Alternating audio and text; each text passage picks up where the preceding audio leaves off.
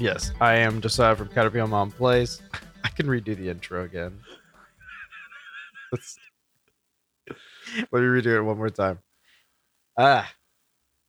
Hello and welcome to the Declassified Cheat Codes Podcast, your source for the newest news in gaming and professional game insight. I'm your first professional gamer. I am Josiah from Caterpillar Mom Plays. And I am your second professional gamer, Hillhouse from Big Love Club. That didn't sound cringy at all. I guess the joke of us being professionals is That's pretty joke only funny until we are professionals. so we just have to make sure that we never reach that bar, you know.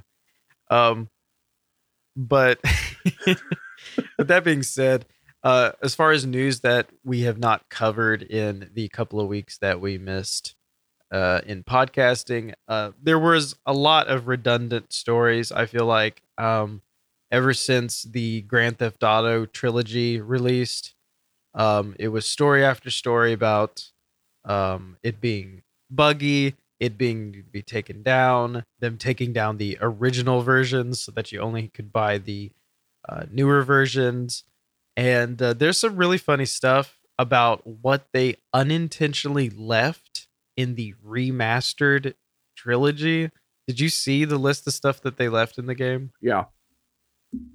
It's ridiculous. First of all, there was unlicensed music, so I don't know how that got past anyone. All I can think of is that the team that was working on putting out this remastered trilogy, it was either rushed, they were a very small team, or they have never dealt with a game like this before, because I feel like music license is one of the things that you think about really quick. Oh, because, yeah. When it's we like talk one of the about things you have to have first. when we talk about retro games, right? And it's one of those things where we talk about racing games always being removed because they lose the licenses to the rights to use like actual branding of cars and even music sometimes.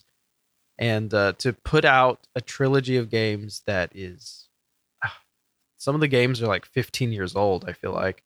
To do that and think that you still have active licenses for the music is pretty ridiculous.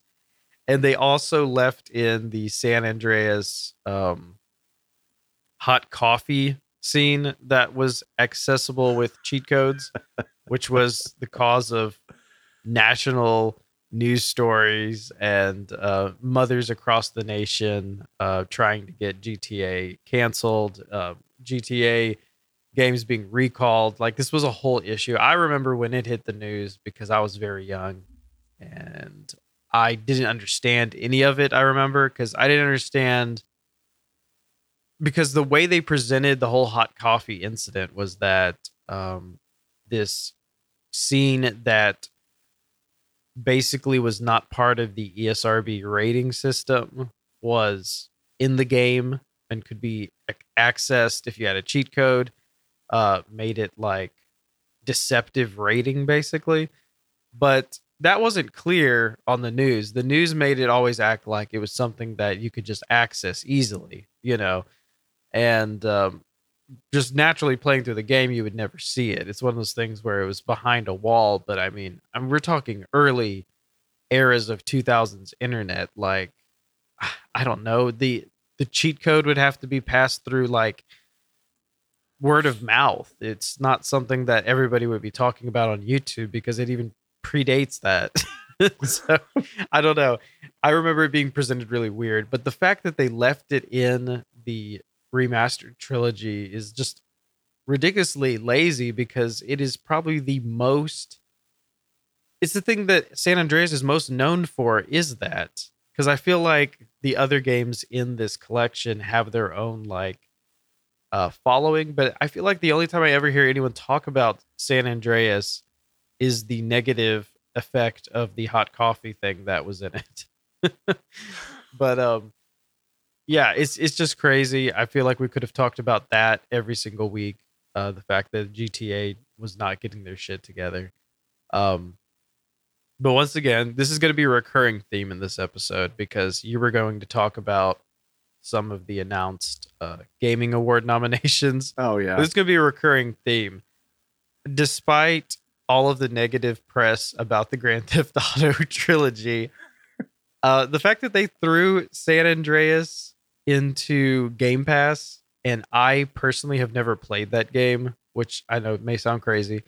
The fact that I could just boot it up on cloud gaming and play San Andreas for the first time, it was crazy. I was like, wow, this is going to be a lot of fun. Cloud gaming is actually a lot cooler than I thought it would be. Even with my shit internet, I was able to play a couple of games. And it's just nuts. It's nuts. But I mean, I could see where this is the wave of the future with, better internet coming out. That's like the company I'm with just announced yesterday that they're starting up their 1 gig service. So it's not where I live, unfortunately, but yeah. Pretty neat stuff. I think cloud gaming it's definitely going to be the way it is. Yeah. And, I don't know. So as I said, it's going to be a recurring theme in this episode. I'm going to be saying that I enjoyed the game, even though it is being destroyed in the press. Yeah. So the other stories that we could have talked about all was about Activision. Activision was popping up every week with more and more allegations. Yeah. We already know about the lawsuits. It's getting crazier and crazier. So much stuff coming out. Yeah. Some key points were that the Call of Duty head, I believe, stepped down. Mm-hmm. And that's not just one of the studios. That is the head of all of the Call of Duty franchises. Yeah. Stepped down. And the other one, Blizzard what's CEO. Up? See, I missed that, but I assume Blizzard, because Blizzard started it all, right? Blizzard was the beginning of all the of this. Activision Blizzard CEO is Bobby Kotick, and it came out there was some really bad accusations against him, and I guess yesterday,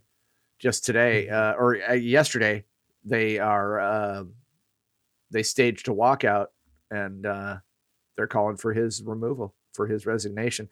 And my understanding is that he may have already resigned. So, yeah, that's what I was seeing too. So as of tomorrow or whenever this podcast posts, he may have already been booted out. Oh by yeah, himself. Oh yeah. I mean, there's some pretty bad allegations on this guy. Some really. Which ones did you hear? The biggest one that hits me is where he allegedly had told an assistant he was going to have her killed. Well, that's not the alleged part. That they found the voicemail. Okay, so see, I didn't dig into it that far, and I didn't want to say that it's for sure, but yeah.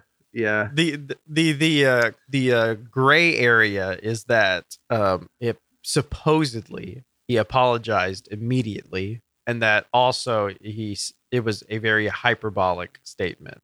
Basically, the news headlines were that he threatened to kill someone on a voicemail, but his defense is that of course he would never kill someone. It was just him being hyperbolic. But people did point out that you shouldn't be saying things like, "No, I'm going to kill you," when that statement was made at an employee for if they basically talk to news outlets about the sexual allegations. So he was threatening, hyperbolic or not, you shouldn't say that you're going to kill someone for talking to news about the alleged sex allegations, because it just makes it look like you're saying, "Hey, shut your fucking mouth or I'm going to have you killed."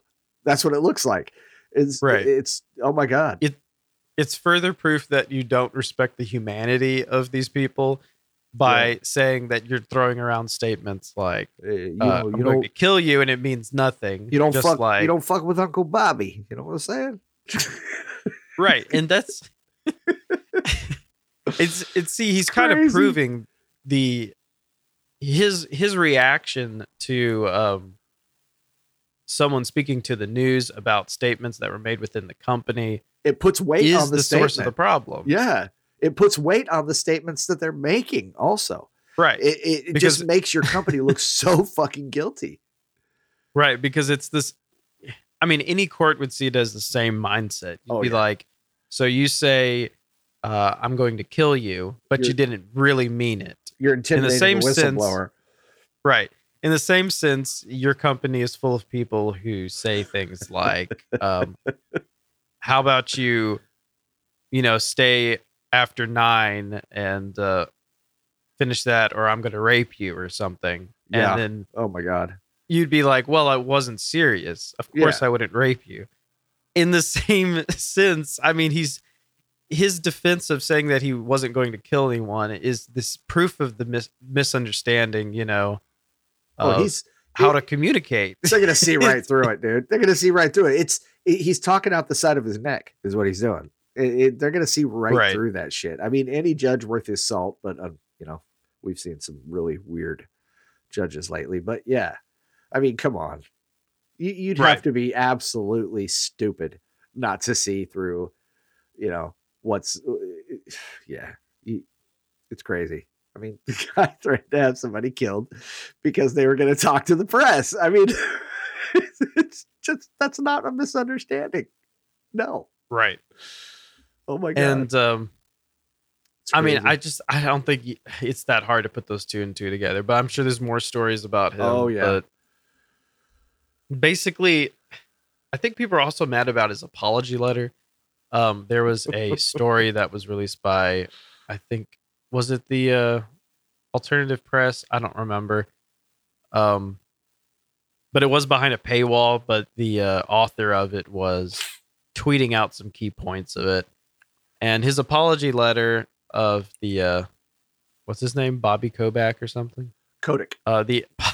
The apology letter that he had was basically him saying things Kodak. like, Yeah, he I was, don't know what it is. Yeah. He was saying that the article was full of misinformation, which is not true. There's a bunch of physical evidence. He was also saying he was painting a bad picture of the camaraderie and the work environment and what they stand for and stuff. These are all weird statements. When, I don't know. The thing is, his job was probably already buried, so it really doesn't matter what he said in an apology letter. Yeah. I don't think there's any way of saving his job in what he wrote, even though he wrote a lot. Oh no, he's done for. Yeah, he's done for. So I don't think there's a correct way to go about it. Even if he did an apology letter where he said something like, these issues were looked over and it was completely my responsibility to take action on the situation in a more timely manner.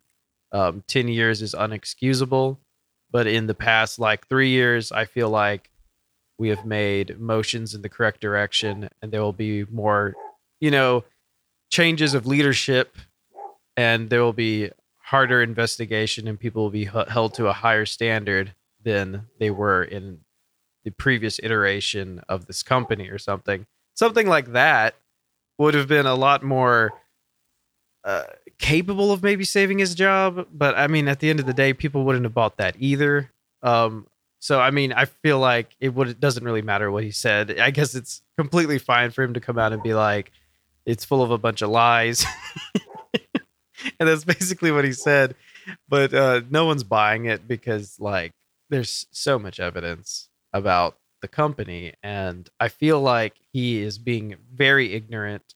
If he is actually unaware of what they look like from the outside, then he is very disconnected from reality.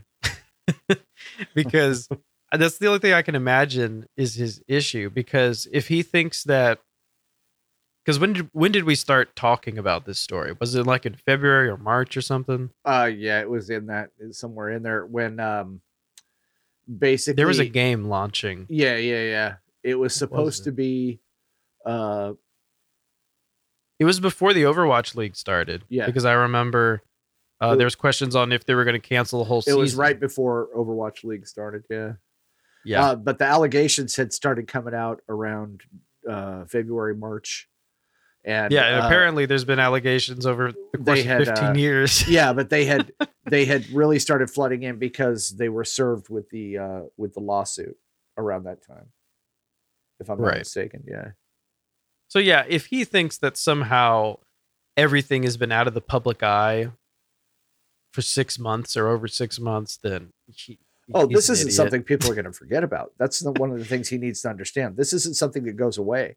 Especially because, people may think that it's dying out right now, and maybe it is slowly, but cancel culture is still alive. It may not be as strong as it used to be, but it is still alive, and people are keeping this story alive. So there's just no way that people are going to forget about what's going on with Activision and Blizzard. There's just no way right now. The allegations are way too intense, and there's way too many of them for people to just say, okay, yeah, it's old news, because it's really not, because every week there's something new. Yeah. And I don't know if you can completely attribute it to it, but I do see that Call of Duty Vanguard is one of the weaker debuts recent history. Yeah, the only thing really cool about it is the Pacific Battle Zone, and that's for Warzone. But that's really right. I'm not talking about the quality of the game. I'm talking about sales. Yeah, I saw that it was very low. It's compared to what other games have been. But I think you could attribute that to the fact that I don't think people wanted another retro war game. I think a lot of people were kind of a little knocked off about that. Well, one of the interesting things, though, that I've been seeing is actually it's kind of the opposite. People are happy that they went back to like the World War II motif and that kind of thing. They like it. And they like the the weapons and all that stuff. But one of the things that I see people talking about the most with this is, okay, they want Activision and Blizzard to say, okay, here's a great game that we've made. Let's take Warzone, for example.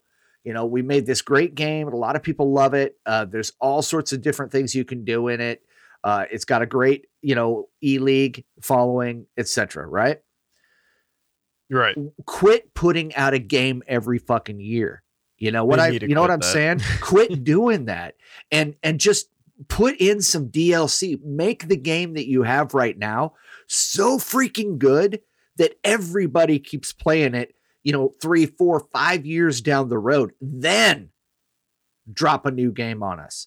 You know what I'm saying? Make this one good, keep it going for a couple of years. I'm not even saying 5 years, 3 years is plenty of time, and then come out with a new game, because that gives you plenty of time to drop something on us like Cold War that would have been epic, would have been good if you took more time with it and babied it and, nurtured the thing. Made it what it was supposed to be, because Cold War was disappointing too. It wasn't what people, were expecting.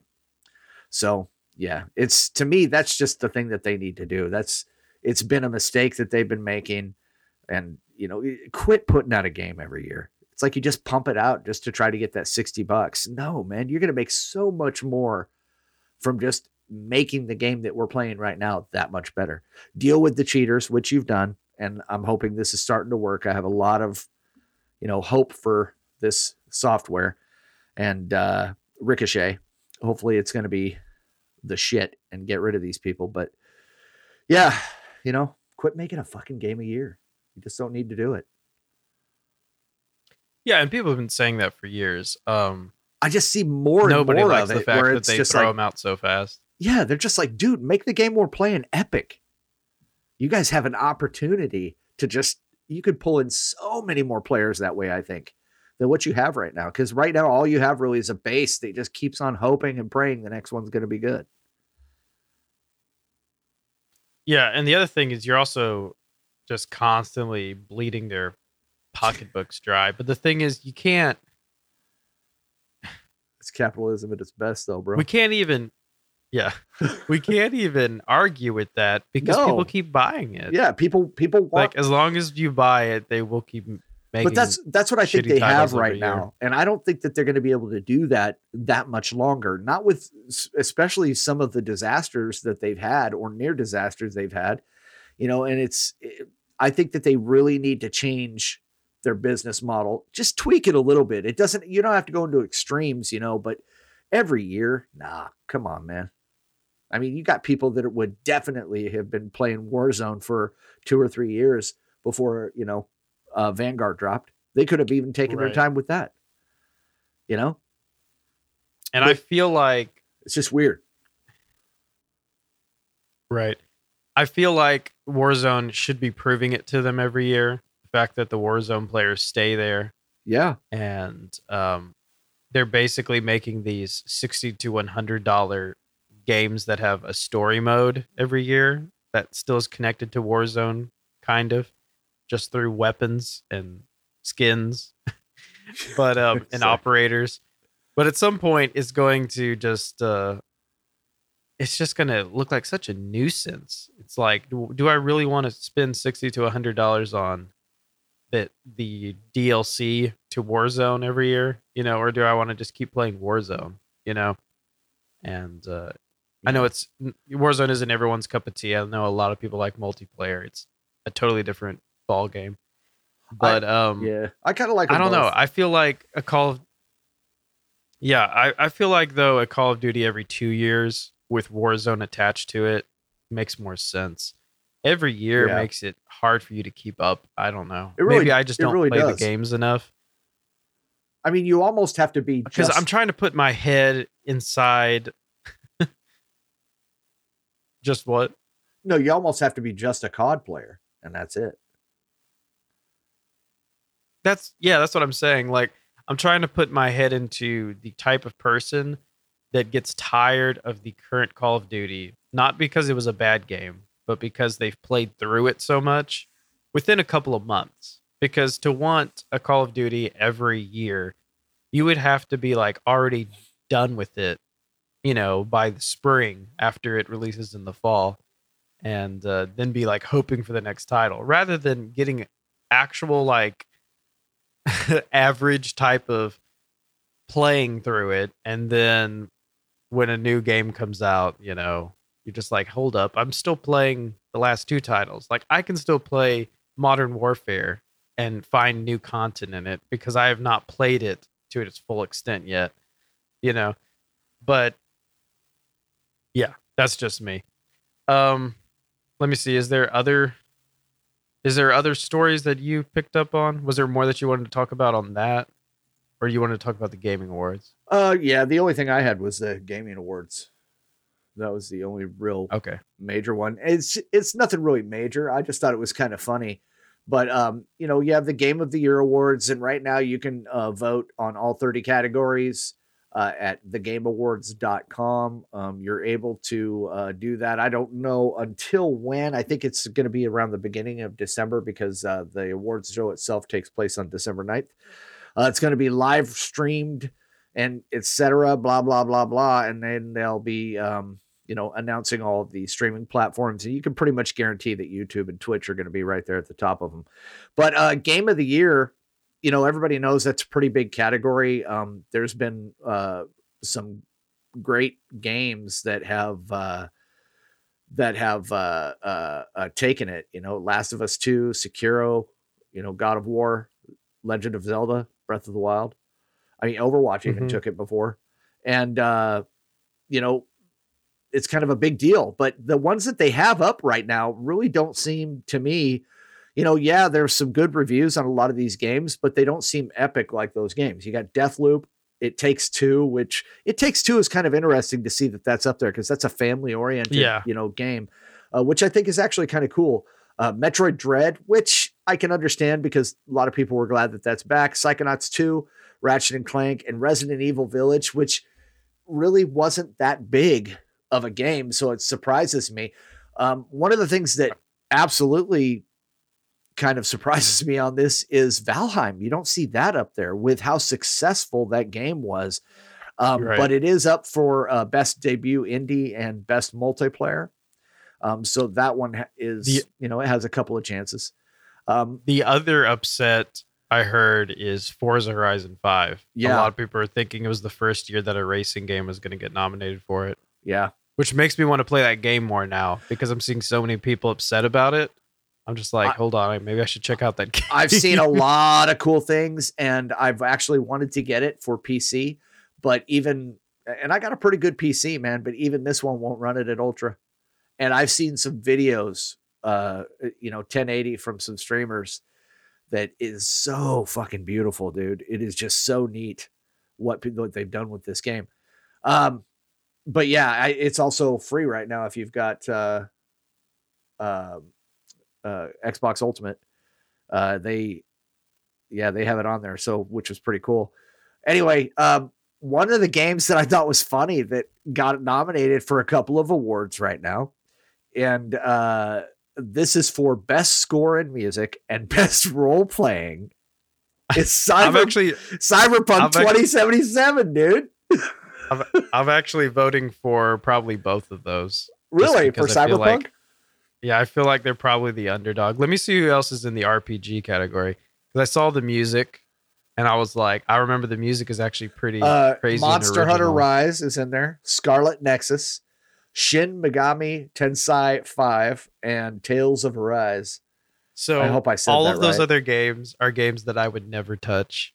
That's because I am not a hardcore RPG player. Yeah. And that's the thing is the people who will vote for that category are not going to like Cyberpunk. Not because Cyberpunk's not a good game, because I think Cyberpunk is actually a pretty good game. Yeah. Pretty great game, which I talked about, I think, last episode. But I think they have their work cut out for them on best score in music because you got Marvel's Guardians of the Galaxy up there.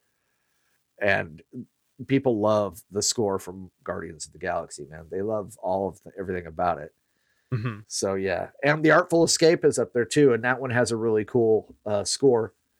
So, yeah, I played that one, but my problem with The Artful Escape, I even said it on the podcast, was that the game was very repetitive very quickly. I'm actually surprised it's nominated for so much. But that was a fun little indie game. Yeah, it's best art direction. It's up for that one. And I gave for it best that. Score in music. Yeah. Oh, you're voting? I'm voting right now. But I just think it's hilarious that a game that so many people have shit on, Cyberpunk 2077, and here it's up for a couple of awards. But it's really interesting to me to see other games that are just have it way more together than Cyberpunk 2077 did that aren't up for awards. It's just really easy or interesting to see. Now, Horizon 5 is up for best sports racing game. It is up for that one. But it isn't up for game of the year, which, yeah, a lot of people and like FIFA also, I'm surprised that isn't up because there's a lot of people that played FIFA a lot. Mm-hmm. And I didn't hear about a whole bunch of problems with that. So New World is up for best multiplayer. I see. That's kind of neat. I am not voting for Warzone for best ongoing. Oh no. I see that Deathloop is nominated for a lot. Deathloop has got actors. 9 awards, dude, for Deathloop. The leaders of it, let's see. I'm doing 12 minutes on Best Indie because I love that game. It is one of my top 10. Deathloop has a games. total of 9 nominations. Ratchet and Clank Rift Apart have 6.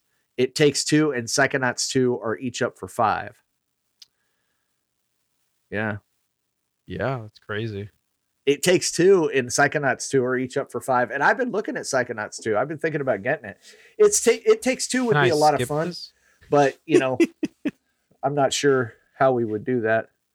The last one to vote on is best mobile game. No, that's not the last one. I want to skip this one. I don't want to vote, but it makes you vote. I don't care. I don't play any of these games. Too funny. I did get Call of Duty Mobile. I've been playing that a little bit. So I think this is a faulty voting system. So I was getting Welcome at that to earlier. America. Right. But I was getting at this earlier. I was saying that I would vote for Cyberpunk for RPG because I would never touch those other games. I would see that would be doing a disservice to the genre, though. See if you could mail it in. However, yeah. But the point I'm getting at is that it forces you to vote. Meaning, if you're going into this voting system and you're just wanting to do game of the year, You have to vote on all of it.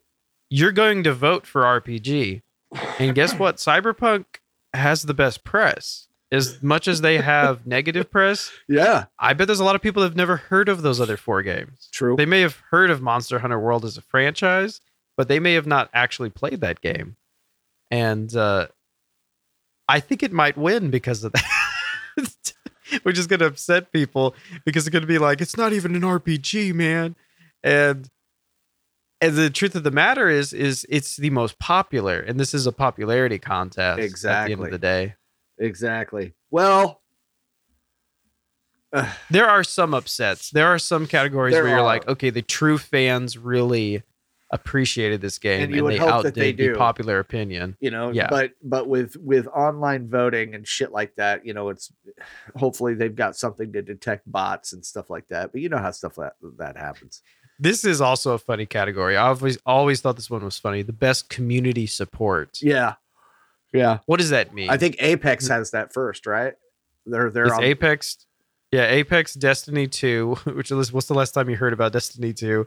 No Man's Sky, Final Fantasy 14 Online, and Fortnite. You know what's actually funny is I have not heard anything but good stuff lately about Destiny 2. A lot of people are playing Destiny 2 now. And the player base is starting to just go up and up and up. There's a lot of good things that they've been doing with their expansions and DLCs. Yeah. Actually, I have it downloaded. I've been playing it a little bit. I'm only at 1270 right now on my power level, but I need to get up there. Why don't they let you skip categories? This is bad.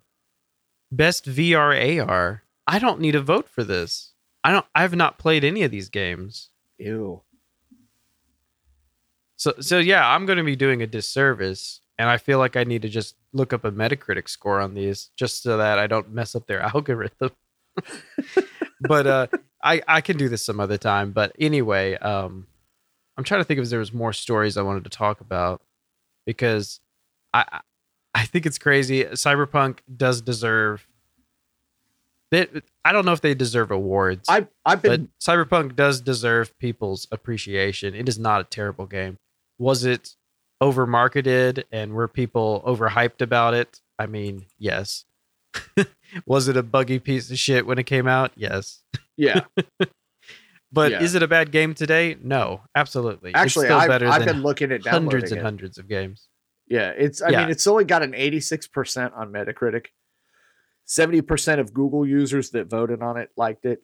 But I have seen some video on it that looks amazing. And it looks like fun. The battles look like fun. The fighting looks cool. You know, I don't know. I don't know, man.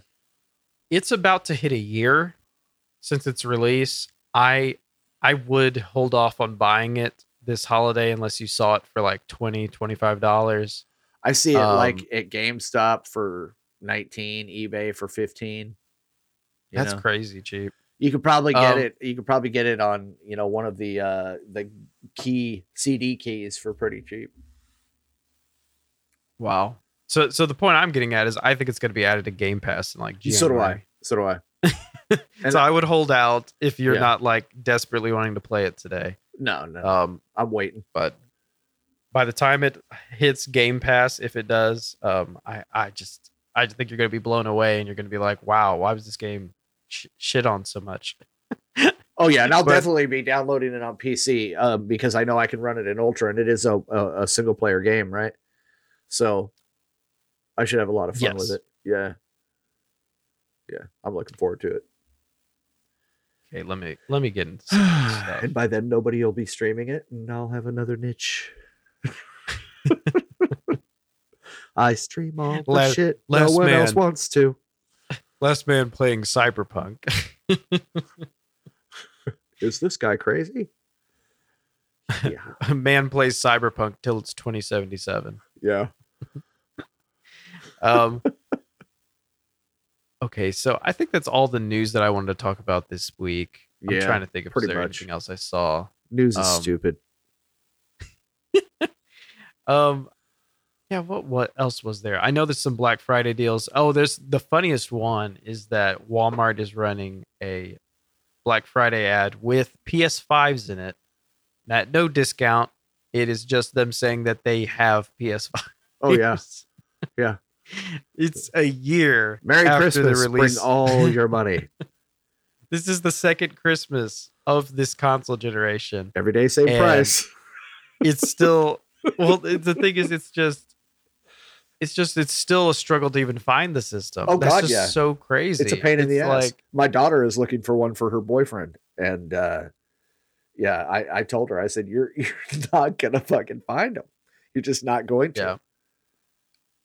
And so it's kind of a gimmick, but I'm a little bit concerned about people getting mad about it. Oh yeah. So the way that you can order the PS5 on Walmart is there's an hour where you can start ordering them online. And of course, once that hour hits, bots will probably eat them all up.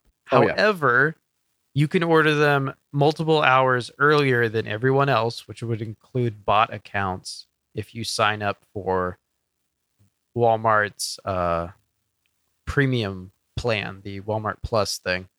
And so I'm a little concerned that these people who have these bot accounts may just get a bunch of free trials and try to do that. Hopefully they don't. But that is a little bit of an intelligent way of combating bots buying all the PS5s. So if you are looking for a PS5, I would try the free trial of Walmart Plus so that you can get those hours early where maybe you will be competing with at least people, you know. So yeah, I don't know. It we'll see if it works. I don't know if it will. It's an interesting strategy to combat bots purchasing things if you had a verification. In the future, though, I think it would be better if you only allowed, like, let's say Amazon was selling it. If you only allowed Prime members who had an account for over 3 months or something to participate in purchasing a PS5 for a window of time or something. Now, see, that would ensure that it was past free trial periods. You know, it would be actual customers that are, you know, paying $100 plus a year for Amazon Prime. So I think that would be a good strategy for combating bots purchasing these. But remember, at the end of the day, Sony doesn't care. No. And they say that they're going to be combating it, you know, and they're going to be doing this, they're going to be doing that. And they never do. And the reason why is because number one thing is they sell them all, they make their money, it's done. They don't care where their money comes from as long as they get all the products sold. Right. But I think there is a little bit of a concern in the back of people's heads. And I'm not sure if Sony has kind of seen it in analytics yet. But what's going to happen is as long as people can't find PS5s, they're going to slowly stop buying PS4 games. Oh, yeah. Because what's going to happen is they're going to say, I see that this is also on PS5. I'd rather play it on PS5 when I get a PS5. So they're not going to buy the game. And they hold off and they hold off. And then they just keep holding off. And it turns from people not buying games, particular games, for a couple of months waiting on a PS5 to now we're at a year. And that has to be a lot of hurt software sales. And at the end of the day, a PS5 in a warehouse is not connected to anyone's account, you know. But it's not making those, because they get 30% of all digital sales on their storefront. They want those PS5s in people's hands. Supposedly. But I don't necessarily see them not buying the game. I see people giving up and saying, okay, I'm never going to get a PlayStation 5. I'm probably not going to get one for a year. So what I'm going to do is I'm going to buy the game so I can play it now. And then you know, later on, they'll have it in their library. They'll be able to download it onto their PlayStation 5. But, you know, I see people just giving up and saying, fuck it, I'm just going to buy the game. And they have it and they're playing it and blah, blah, blah. So and the sad thing is that it's a win-win. Though. It's a win-win for Sony no matter what. No matter what, if they come out with enough PlayStation 5s, they're still going to sell games. If they don't, if they do. Same thing with Xbox. And that's what sucks. And they have the ability to make these fucking things. So I've been hearing people talking about getting Xboxes more than ever. It went from zero. Like I never heard people talk about Xbox. But now I have a bunch of coworkers that say things like, I can't wait for that Xbox. Well, look at all the exclusives. I'm like, that's that are crazy. coming out with Xbox because of all the new purchases and all the because of all the production companies and whatnot that they've bought. But they have some big names coming out, and plus the fact that all these games are coming out on Ultimate Game Pass day one. There's someone that are dropping that are just insane $70 games that you get to play day one, just because you have Game Pass Ultimate. I think there's a thing that's coming up though that is. Here's the thing. So if someone wants to experience the new Call of Duty on the newest hardware, and they cannot find a PlayStation 5, you are right. They may say, "F it, I'm just going to buy it on the PS4." I think there's a larger percentage than a year ago of people, though, that will say, F it, I'm going to buy a Series X and play it like it's meant to be played. Yeah, I think that's a cause for concern for Sony. I think they should start caring about who's ending up with their systems. Well, that's where I was going to, is that if Xbox has the ability to actually pump out, if they can pump out the Series X and the Series S, and they can get people, that's exactly what's going to happen, is you're going to have people jumping ship because they're going to get to play a lot of those games. Not the PlayStation exclusives, of course, but and Xbox has ways of making sure that you get a system. Through the all access thing, they have systems. And you don't even need the system to get to, all you have to do is buy the Game Pass Ultimate, and you can go online and use the cloud gaming and play over 100 freaking games on cloud gaming, like super fast speeds. I mean, it's crazy how fast it started up. I was very surprised. Right. I mean, they have some bugs they need to work out, but that is right there. That is one of the things that's majorly worth it, because you may not want to buy all those games. You don't even have to download it. You just play it. Yeah, and Sony seems to be obsessed with the pride of how many systems they're selling. But the bottom line is, at some point, it's going to bite them, because we already know that they sell those systems at a loss. Yeah. Yeah. So, once again, I'm saying, as long as that system's sitting in a warehouse and no one's buying games on it, that system is just a number on their record of saying, oh, we've sold this many million copies, Yeah, but like, until people buy games, it's not profitable. And I know Sony's got a lot of money, and that's not a problem. But I mean, I'm just saying, at some point, they need to start caring. They're so obsessed. Man.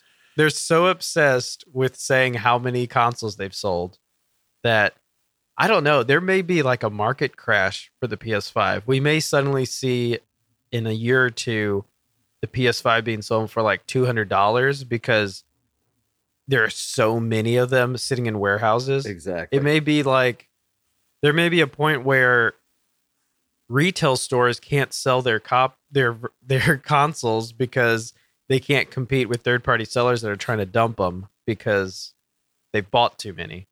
I don't know. I'm actually considering, and I see a huge spike in this, especially this Christmas season. But depending on if they can get these made too. But I'm seriously considering just buying a Switch, because you can't get any other consoles. Right. And I wonder how big of a, what is Nintendo doing? I wonder, have they been building a bunch of Switches? Have they been stockpiling them for the Christmas season so they can just overtake it? Because they could. Because the bottom line is, if nobody can get a PlayStation, and if nobody can get an Xbox, if they're very rare to come by right now, but Nintendo comes out with a shit ton of Switches, they're going to sell a shit ton of Switches because they're cheaper. They're right there. The kids have them. They can play them on the TVs. It's just that would be the smart fucking move if it was me. That's what I would do. Yeah. Just stick it with my greedy brain. Okay. Well, we could talk about buying consoles all day. Let me talk about some of the games that I've played since the last time we talked. So this one I can't really talk about, but I want to say that it was a cool game, and I thought it was worth the money. It was called She Sees Red. In the title of the game is She Sees Red Interactive Movie. So if you didn't know, it was an FMV game where you make choices for the real actors to do things in the game. Oh, really? They put it in the title of the game. I don't know why they did that. There's a lot of games in this genre now. It's making a huge comeback, I feel like, the FMV genre. If you don't know what that is, that's full motion video. But yeah, this game decided to put it in its title, which is really corny. But it was a short game. It's I believe 4 endings. But it was a cool game. I liked it. Decent acting. I always enjoy playing these types of games because I enjoy going down every rabbit hole in combination of actions to see what happens, because it's one of those like choose your own story things. And I used to be obsessed with those books when I was a kid. I used to love those books where it tells you what page to turn to. Oh, if you yeah. made a choice. Yes. Those were like my I love jam. the murder mystery ones like that. Yes. I didn't understand why anyone ever read anything else when I was a kid. I would be like, you're actually like reading a story where you like can't control what happens. Like, why? You could read it over again and change it. Why would you? It was cool. Why would you make the choice to read something that has a definitive ending? But admit it. There were times when you did what it said and you turned to that page, you were like, nope, I'm going to change my mind. Oh yeah. You're like, nope, let's go back. And you'd have certain like key pages bookmarked with the folded corner. I would do that so that I would know where to, like, the key points to go back to and start. You could just say the spider web back. Intuition kicked in. Yeah. So you just backstepped. Yeah, they're freaking awesome. They were great books. That being said, I played that game and it was a good game. It's not the best in the genre that I've played, but I mean, I have no complaints about it. It was a well done game. It's just a bit short, I do believe, but it's also a bit cheap, so I don't think you can complain about it. Also think it was foreign. I meant to look that up, what country it was from, because let me see. Because they had a very obvious dubbing. I was wondering if it was Russian, because it kind of seemed like that.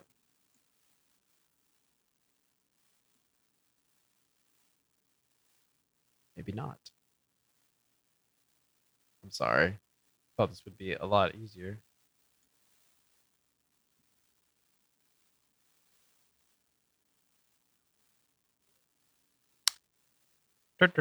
I'll look it up in a minute. But anyway, I played that game. I also played 2 other games that I am extremely impressed by. One was called Telling Lies. And if you haven't played this game or heard of this game, it is insane. I do not want to spoil a lot of the game, but I will say that what it is you play as someone at a computer and you control what's on the computer screen. You can even play solitaire on it.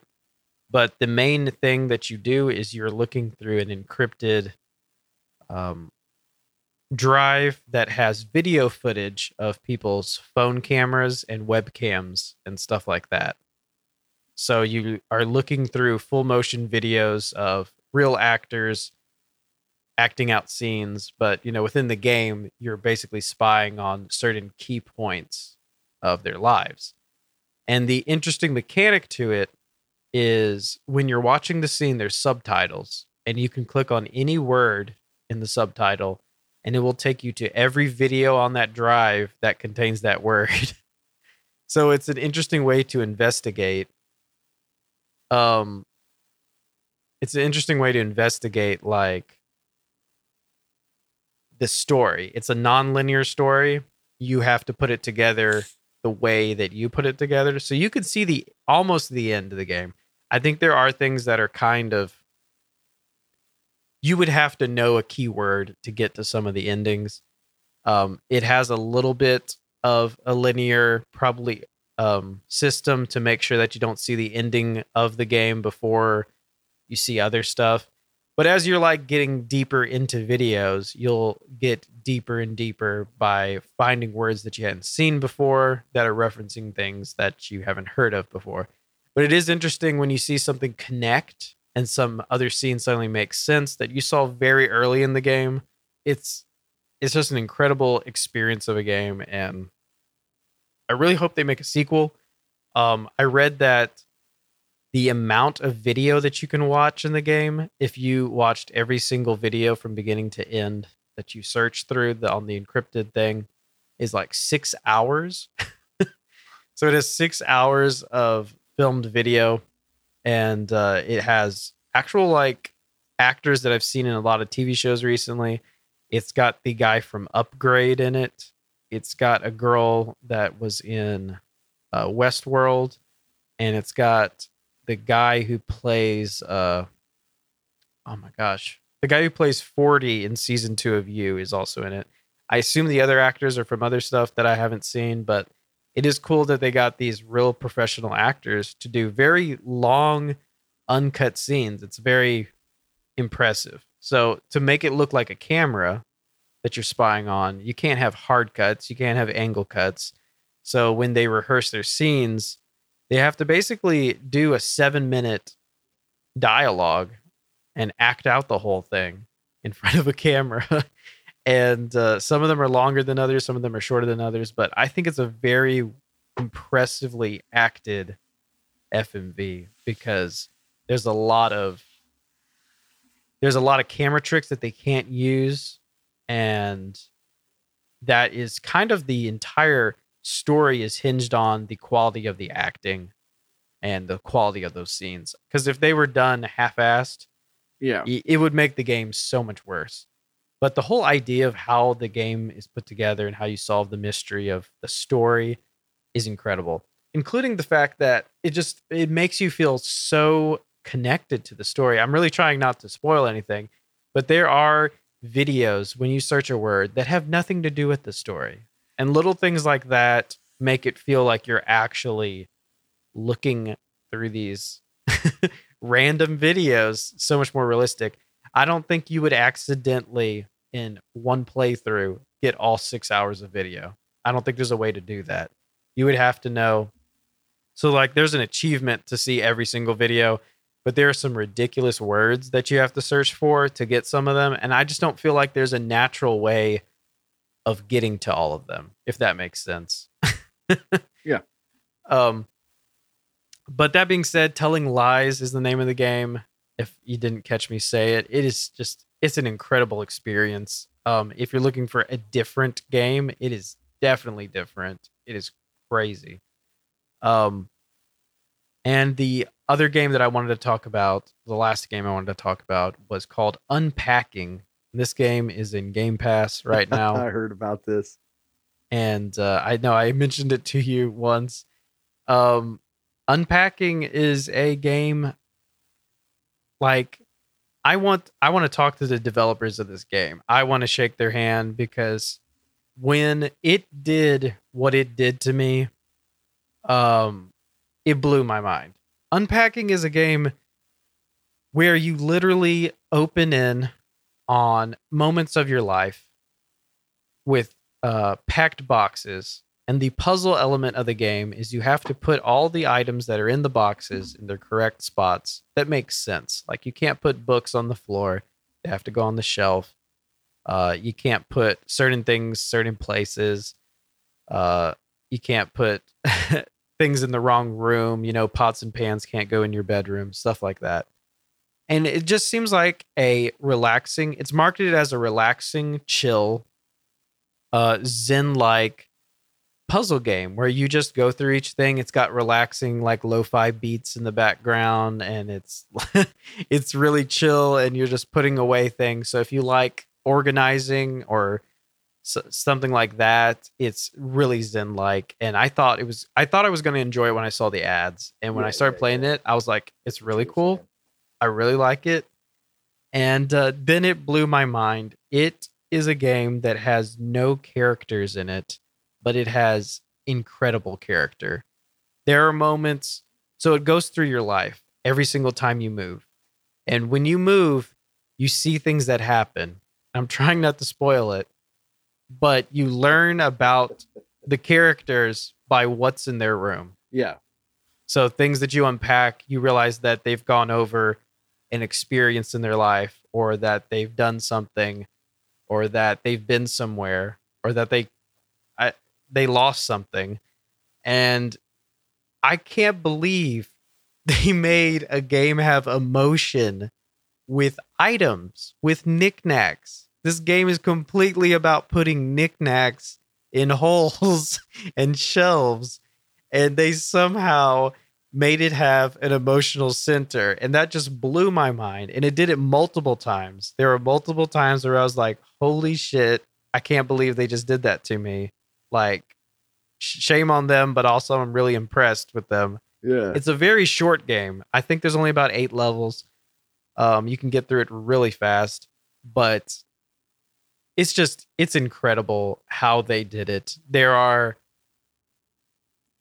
callbacks everywhere. Like, this game is only 8 levels, and it makes references that feel like the way that it handles time, the way that it tells you what year it is, the way that you know what point in life they're in by the shape of the apartment or shape of the house or how many rooms there are. The way you understand these characters by the layout of their house and how many years pass and what's in the contents of their boxes is incredible. And I mean, I'm really trying not to spoil the game. I feel like I kind of did by saying to expect that, but like, just play through it and like experience the ridiculous execution of emotion through freaking hanging up shirts. It's so ridiculous. I mean, it's one of those games I've been wanting to talk about it for weeks. I think I played it 2 weeks ago, but like, it is incredible. It is not a game to pass up if you like, once again, something different, and just like have an open mind when you go into it. Like, just chill out, and then you'll notice those moments where you're just like, wow, that's incredible storytelling through objects. And yeah, I'm blown away by it. I think their developers are incredible for that. The only thing I wish they would do is release some DLC. I hope that it was really successful in Game Pass, and maybe they will add some DLC. Maybe Microsoft will hit them up with some cash and get them to add some DLC to it, because like, it's short. I want another story. So yeah, the arc of the story is one character, and I just want them to add another character. I want to restart with a different storyline, because I'm impressed how they told a story through objects, and I just want a different one. And I think I doubt it's an expensive game, but I would pay a lot for this game now, having played it, if I knew that it had multiple stories. Like, I could see a complete edition of this game come out in a couple of years where it had like multiple stories. Yeah. And I don't know. I think they may have just been dipping their toes in to see if people wanted to play it, but I could see this be a franchise, and I don't know. It's really cool. It's just, the number one thing is it's just kind of short. And once again, I'm okay with that, because I play short indie games all the time. But this is a game that I wanted more of. This isn't a game that I was like, oh, well, cool, it's over. But that was an experience. This was like, oh, cool, it's over, but I want more. But yeah, it's a really cool game. If you want to check out, Unpacking is the name of it. It's on Game Pass. And I think it's all, probably also buy it. You know, they probably appreciate that. But yeah, that's the last game I played that I want to talk about this week. And you got anything? I got 2 that I played, actually. One I got for free. I got lucky, believe it or not, on Halloween, and I just now played it. I was able to download it through Epic, I believe. Yeah. Mm-hmm. And Epic Games. And it's called Dark, DARQ. It's a complete edition. So it came with the Crypt and with the Tower DLCs. It's really cool. I want to call it a horror game, but it's not a horror game. It's really not a bunch of jump scares. It's more about the vibe that you get playing this game. But it's a 2D well, it's supposed to be a 2D scroller, but it's done in 3D. So it's a 2-dimensional side scroller, but it's all done in 3D, and it's more than that, because they take it and they twist it and they use the 3 dimensions of it to change it. you can basically you play a kid named Lloyd. Lloyd goes to sleep, and you're trapped in a nightmare. And each stage of the story is a part of the nightmare. And what you're supposed to do is find a way to get through that stage and complete it so that you can go back to sleep, but you wake up again and you're still in the nightmare. And so there's another stage that you have to do. There's only about 4 hours total of gameplay, and it's not that hard to do the puzzles. I am not a puzzle game guy, but I've started figuring out these puzzles, and it's just using common sense, but twisting it to understand that you can shape the 3 dimensions of the 2D world any way you want. So you have to be able to change it. For instance, it isn't just you walk up to a wall and hit space and you start stepping and the whole world turns. So it turns the 2D side scroller to a different angle of what you're going. And whether you open or close a door and then turn it is dependent on whether you go into another room, etc. There's all sorts of little different pathways and stuff like that. But the cool thing is, I will use this one part at the beginning because there is so much more. Where, yes, you're on a 2D side scroller, but you can change which side of the 2D side scroller you're walking down by standing in the middle of this 4-way intersection, jumping up, grabbing these little handles, and either pulling one way or pulling another way, and it turns the whole world. So there's more 2D side scrolls to go through on this world. So instead of just one, you have 2 going one way and 2 going another way. And sometimes it'll let you go one way and then you turn it a different way and the garbage can falls over, blocking your way going that direction. So it's really cool how they changed it up. And it definitely is a game that just you think you have it all figured out and then you don't. It's really pretty. It's all done in monochrome. But the way the light hits certain things, you can see hints of color, and it adds to the ambiance of it all. It's just really cool, really spooky. It's not meant to be crazy, crazy scary. There are some jump scares. For instance, right at the beginning, going across a bridge that I made, and all of a sudden there's these things just jumping and banging on the bottom of this bridge trying to get at me, and it scared the shit out of me. But it's really cool. He seems kind of like he's kind of sluggish and lost in this dream thing. And yeah, it's not like crazy, crazy spooky. It's not crazy scary, I should say, as in a horror game, like jump scares, like Last of Us 2 or not Last of Us 2, Outlast 2 or anything like that. It's not spooky, spooky, scary, but it's just creepy. You know what I mean? So if you like puzzles and you like creepy games that aren't really too hard, then yeah, it's a lot of fun to play. It's really pretty to look at, and I'm really enjoying it. I'm looking forward to playing it the rest of the way. I played about 2 hours of it and got quite a few things, done. But it's just, like I said, you use common sense to find ways to knock out these really crazy, weird puzzles that make no sense. So yeah, I'm excited to play the rest of it. Have you ever played Dark? Did you? No, I haven't played that one. I've seen it, though. If it goes on sale on Steam, because I think it does on occasion, it's worth it, man. I think you'd enjoy it. It's a really cool game. The last game I wanted to talk about is something that I downloaded. I noticed it was free on Game Pass. I don't know if you've ever talked about it before, but it's called Kill It With Fire. I have not talked about it. I've almost downloaded a couple times. I was trying to finish up some other games first. It is so much fun. I got it for PC and downloaded it, and it's all about killing spiders. And I'm not going to give too much away, but I will talk about it at the beginning. You have missions, and each mission is set in a room or set of rooms that is in a house. And your job is you have to run around the room, destroying everything that you can, opening everything that you can, searching for every possible thing that you can, and everything that you can use to kill everything that has more than 2 legs. If you see a spider, it doesn't matter what you got, you grab it, you throw it at it, you kill it. You can use drawers, doors, books, freaking controllers that you see sitting around. You flip over couches, you do all sorts of crazy crap just to find these spiders. And I ended up in a bathroom, found some hairspray.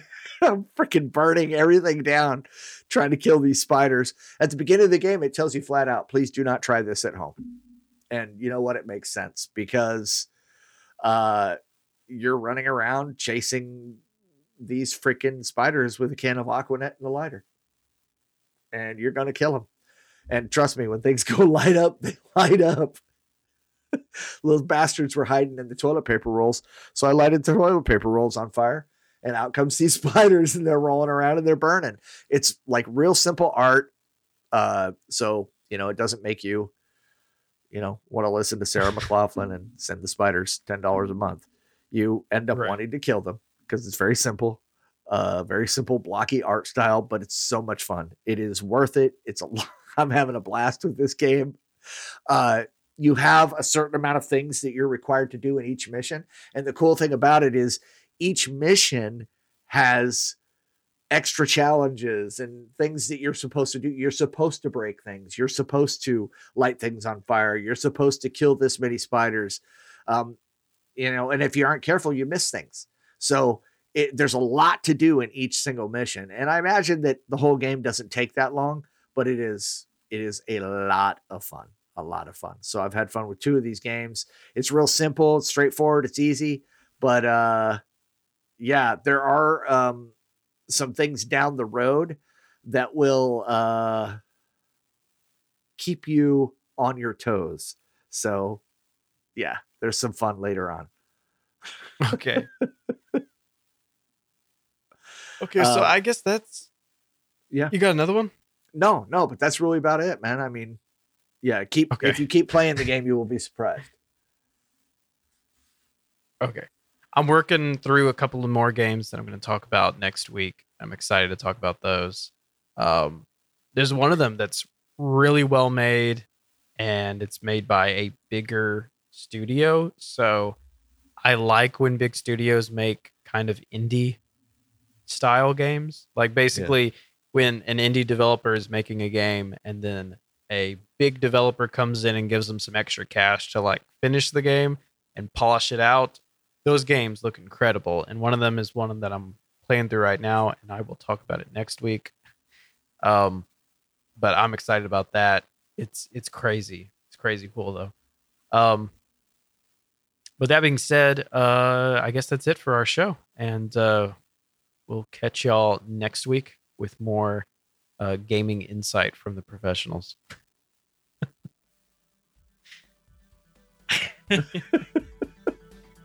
Makes it sound like we're professional hitmen or something. Yeah.